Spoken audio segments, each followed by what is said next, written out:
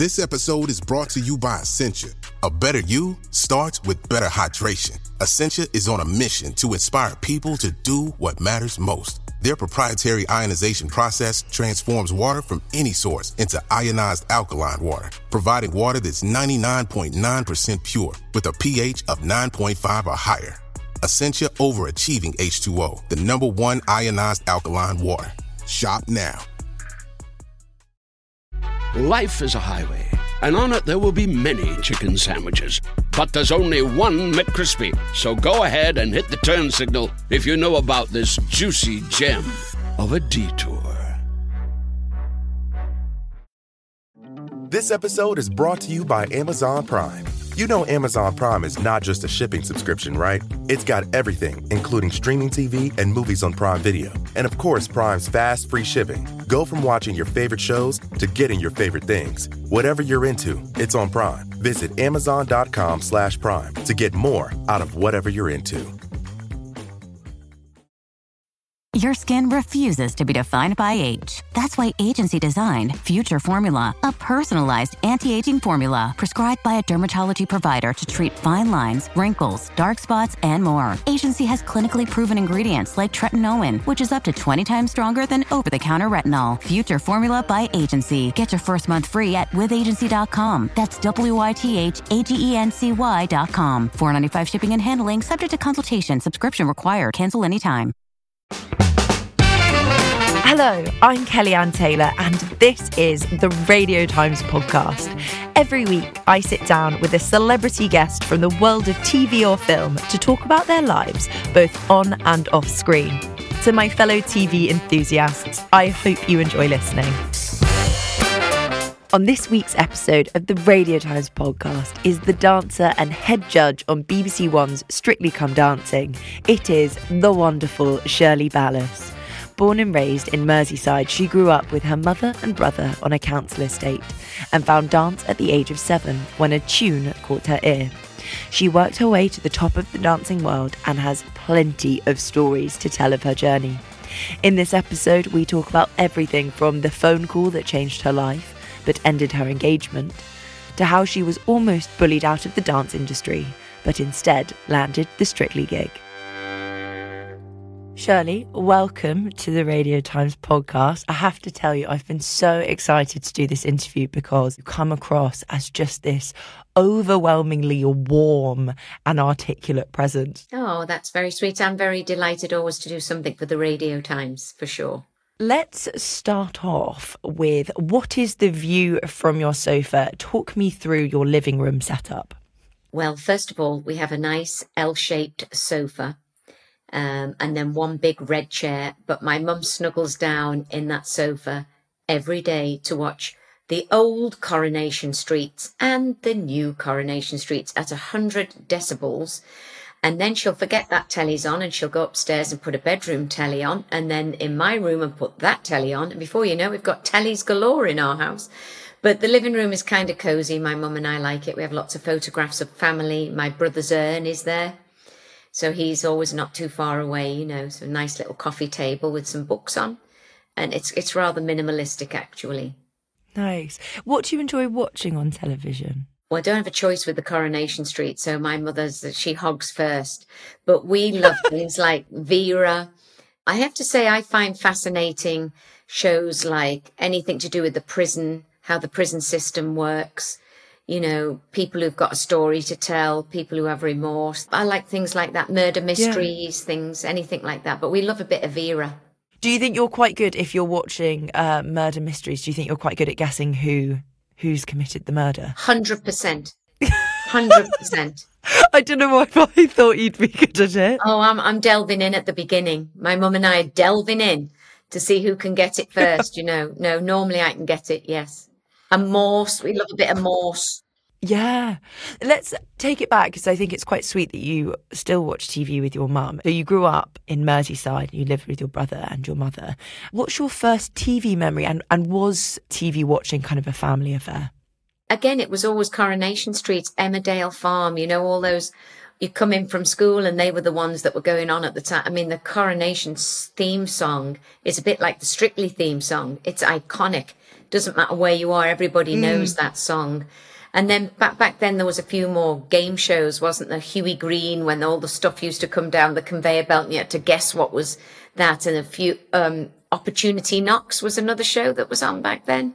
So, I mean, we used to sit down as a family and watch menial TV, I guess is what you call it, you know. Back then they didn't have all that they've got today, you know, with real life people. I love anything to do with Stacey Dooley. I love her work. She goes out and it's real. So I tend to have a little bit more like a real thing. So in terms of how your view from your sofa has changed, I always think it's a really interesting thing to reflect with my guests. How does your sofa view now differ from that of your childhood? I grew up on a council estate, in a council house, in a council flat. So, of course, very different. Completely different. I mean, it was always clean and tidy, but it was small, you know. And now we have a lot more space. You know, I can come in my office with you while my mother's downstairs or in a room or a roundabout. So it's quite a different view. Years of hard work to get here, but, yes. Can we talk a little bit about what you were like as a child and where dance came in? Because I love the way that you say dance found you. Music found me. So I, was at the church hall with the brownies doing CPR on the dummies when I could hear music from next door. And then I trundled my way over there. There was this door with a round piece of glass. I hoisted myself up and I could see people moving. I didn't really know what they were doing. But I knocked on the door and then a gentleman whose name was Vic Knox came and I said, what are they doing? It happened to be the waltz to Moon River. That was the first, introduction that I had. And he said, well, we've got children's classes starting on Saturday. But they were 15 pence for the class. And back then that was a lot of money. And I lived quite a long way from the church by foot because we didn't do buses then. We walked everywhere. And I went home and I said to my mum about it. And she said, well, let's try one. I can pull it together for you this week. But I think she really realised how much I loved it. And as it went on, and we had to have a pair of shoes. And then, you've got to have the 15p. And then you need the private lesson and the dresses. And her friends used to tell her that she was wasting her time, wasting her money. I'd never get off the housing estate. It's just pure waste of money. But I think when I wrote my autobiography, Behind the Sequins, the one line in the whole book that is precious to me is, she said, well, I guess I backed the right horse. So as long as I walked in the rain and the sun and the snow and all that, and she saw my dedication and the fact that I took care of those shoes until they were not fitting my feet, she thought she would carry on and do the best she could. So she had many jobs to keep me in dancing. And that's why it's such glory and so beautiful and powerful in another way that I can actually take care of her now. We live together and I treasure every memory. Nobody's as important as my mum. Nobody, no boyfriend, no friend. Nobody is as important as my mother because I can never, ever repay her for what she's done for me. Not in a gift, not in anything at all. And she's very simple, my mum. We go out for a meal now and she'll say, oh, Shirley, look at the bill, look at the bill. And I have to say to her, don't need to look at the bill, Mum. We can afford this nice dinner for two of us, But she's just from that era and she's my sunshine. She's my everything. You've described in the past how she just isn't a woman of complaints. She doesn't have anything to complain about. She's always found positive in life. And I wonder if that self-belief, it sounds like she really believed in you from the off. And you've also said about your brother who used to say to you, when you were a child, you are going to be a dancer, you're going to do it. Do you think that having that self-belief informed who you were and almost gave you that self-confidence to go forward and do it? Well, my mum facilitated the passage with the money from all her jobs that she did. And my brother was the one who gave me the confidence and wouldn't let me hang out on a street corner. If I was standing on a street corner and I saw him down the road, I would leg it home because he just had no problem doing the fatherly bit, even though we were only 18 months apart.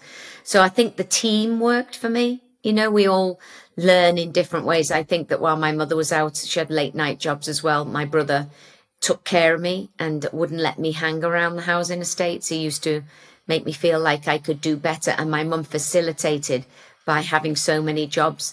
And she always told me, she said, the minute you default, I'm done. So you have to keep showing me that you're working hard. And I did that. And I protected my shoes and I protected my dresses, and I never had anything stolen as a child. I had one pair of shoes and I treasured them. They went everywhere. I was terrified to put them down in case they went missing. And that's from age 7, you know. So when you've only got one pair of shoes and you've only got enough for the dance class, you don't have enough for bus fare, there's no sweeties. Back then, you know, people used to give you threepence to go and get sweeties. There was no money for all of that. Everything, you made a choice. It was this or that, and I chose the dancing. It makes you sound very mature for your age as well. And I guess that's what happens when you have a passion for something. You want to do everything you can to ensure that it stays in your life. I don't think maturity was it. I think it was street smart. You know, I think I learned being on the Liso like worldly at a young age, you know. I mean, I remember the ice cream man coming and all the kids going to get an ice cream. We often didn't have the money to have an ice cream, but boy, when she had a little extra, we were the first one there when we used to get the different lemonades, you know, the, what was it, dandelion and burdock, and the, you know, cream drink, things like that. So, you know, you just learn. I mean, there was a lot of bullying back then, and it was difficult to go from my grandparents' home to living on a housing estate. More difficult for my brother than for me, actually. He was very soft-natured, and I think I was a bit of a cow. I could stand up for myself a little bit. I was bullied and I was battered at many times, but, you know, I liked school dinners. They'd get at me. I would stand at the gate and I'd say, well, you've had a cheese sandwich. I've had a 2-course hot dinner. My brother was the opposite. He didn't want to be seen to be on welfare. I never had an issue with that at all. For me, it was just like, wow, look at this great country and what they're doing. I'm able to have a hot dinner and little jars of milk in school. I don't know if you remember then, in glass bottles. Well, you won't, it was before your time. But, you know, you got that every morning. So I never drank milk. I always gave it to the kid over the road who looked half-starved. But, you know, yeah, those times are memorable times for me. You have a confidence to you, and I think often people can take that as being thick-skinned. But I wondered, you know, actually when you were a child, if those comments ever came through, or if there was anything that kind of got through that strength that you had as a child. I won't think I always had strength, but I had a mother that was thick-skinned. That I remember one parent saying to me, there was another girl in the studio that had, unfortunately, not great skin. It was really, really pocked. And this other mother said to me, that's how your face is going to look. You know, things like that. Or they were cruel about the way you looked, or if you didn't have extra dresses, or you didn't have a transport means to get where you needed to go and you had to go on the train. But my mother used to say, don't whine in your soup. Find the solution. I don't want to hear it. You're not going to have skin like that, so we're not even going to talk about it for 20 minutes.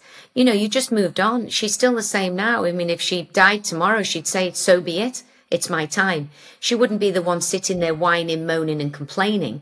Even when she had a cancer and I was devastated. I cannot tell you, and I can still remember where I was the day she told me. It was very matter of fact for my mother. So I have colon cancer, I have to have an operation.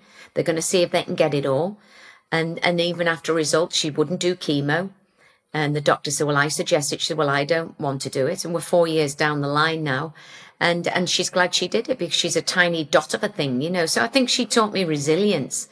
I am an overly sensitive person. My mother knows that. I'm overly sensitive. You know, like I was reading some remarks on Facebook today and things that people were saying. And then I have to take a step back and think, it doesn't matter. Let it go, you know. Otherwise, I find myself sort of like, get that protective skin on again. You know, oh, what are you saying about me then? What are you saying about me? You know, that kind of thing. So sometimes I just think, now, 63, come on, Shirley, let it go. It's fine. I know, but it's easier said than done because, you know, if somebody says something horrible about my friend or my family or somebody that's close to me, it's very easy for me to bat it away and say, don't listen to them because I know that you're brilliant. But when it's you on the receiving end, it isn't always that easy. I think the purpose from the beginning to where I am today is it's all what my mother really terms as its experience. It's all experience. It sets you up for where you are. You know, you can sort of say to yourself, I give up, or you can say to yourself, I keep fighting. I mean, I went through 2 marriages, an engagement, all sorts of lots of bullying. I mean, severe bullying from men at the top in my industry. And I'm still sitting, I'm still standing, you know, so I guess it depends again on the type of character and the human being that you are. I'm fortunate. I always have someone to come home to and talk to with my mum, so, but she don't sit there and pat you on the back or anything like that. She's just, it is what it is. She calls it for what it is. If you don't like it, if the kitchen's too hot, get out. Life is a highway, and on it there will be many chicken sandwiches. But there's only one McCrispy. So go ahead and hit the turn signal if you know about this juicy gem of a detour. This episode is brought to you by Amazon Prime.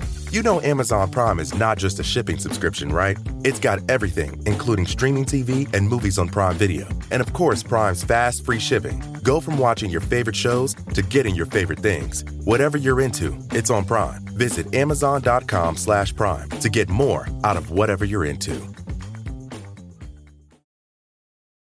This episode is brought to you by the Inspire Collection by Kalia.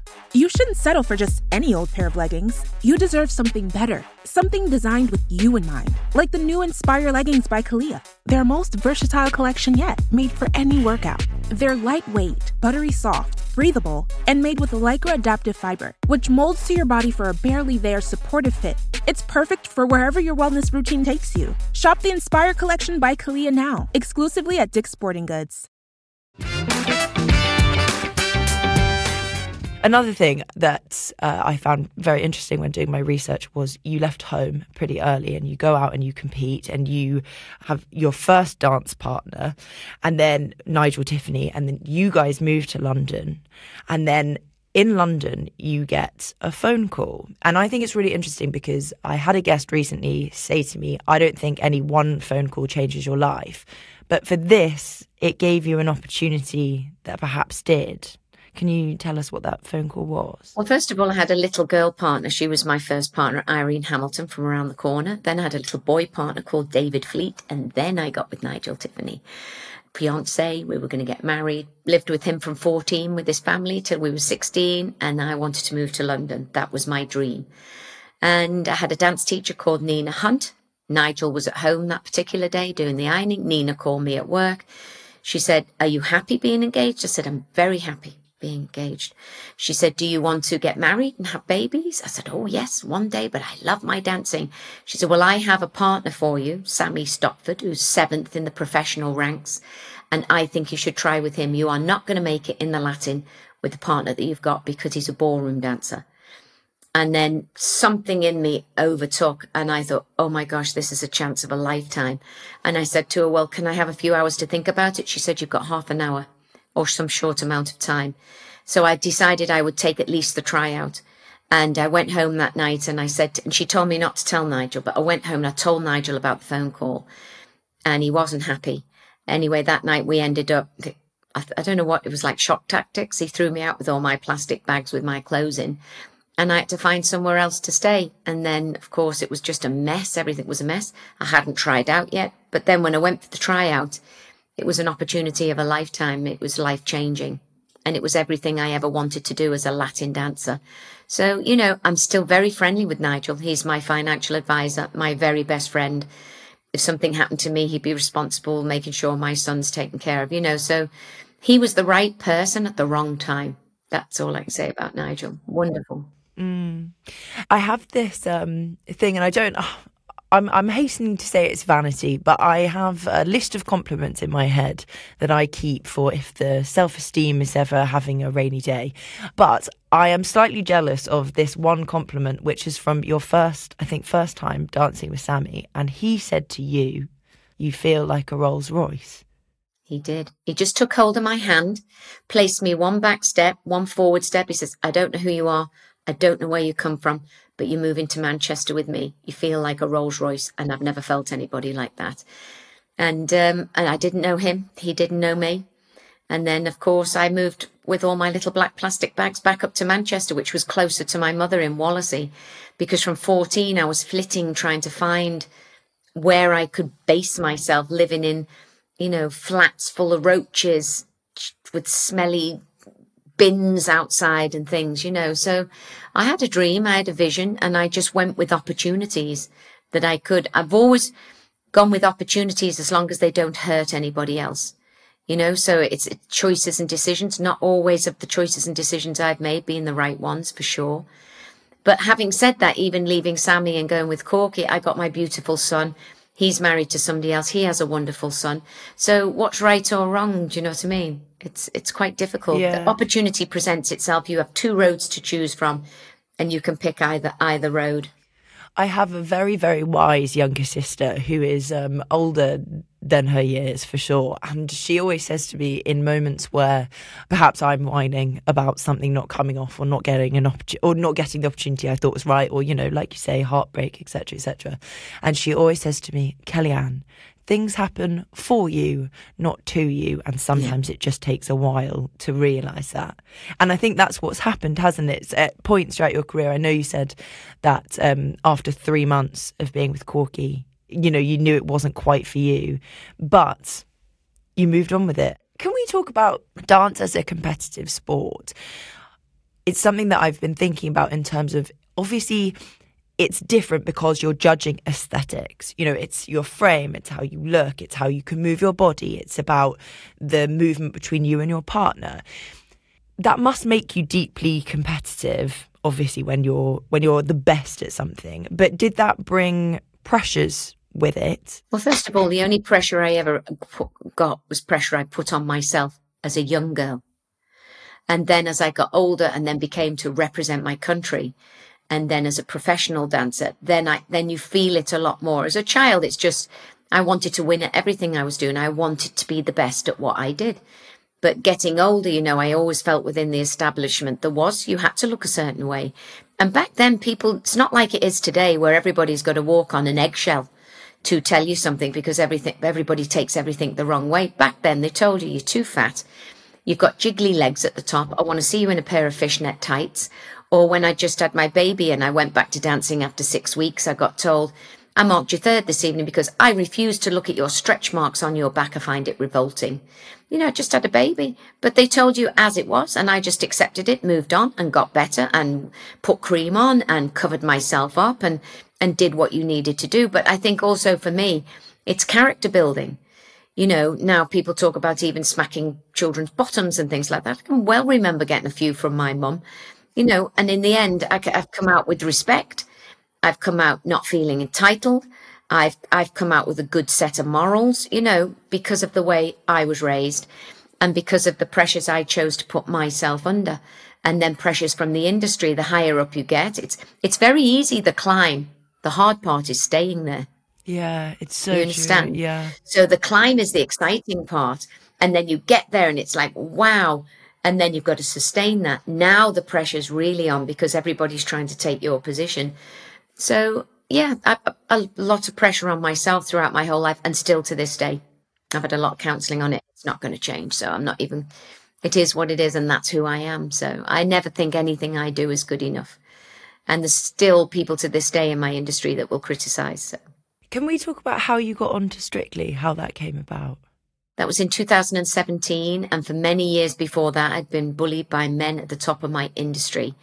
And I had this particular couple, were at the very top, ranked second, and Maurizio and Andra from Italy.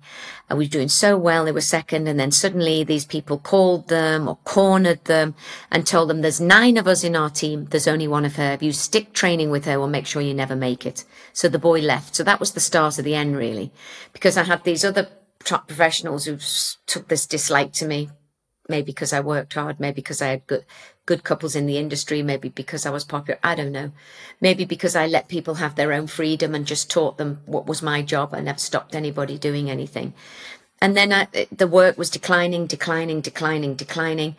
at the point where I felt pressurized to get out of the industry, which I think is what they wanted.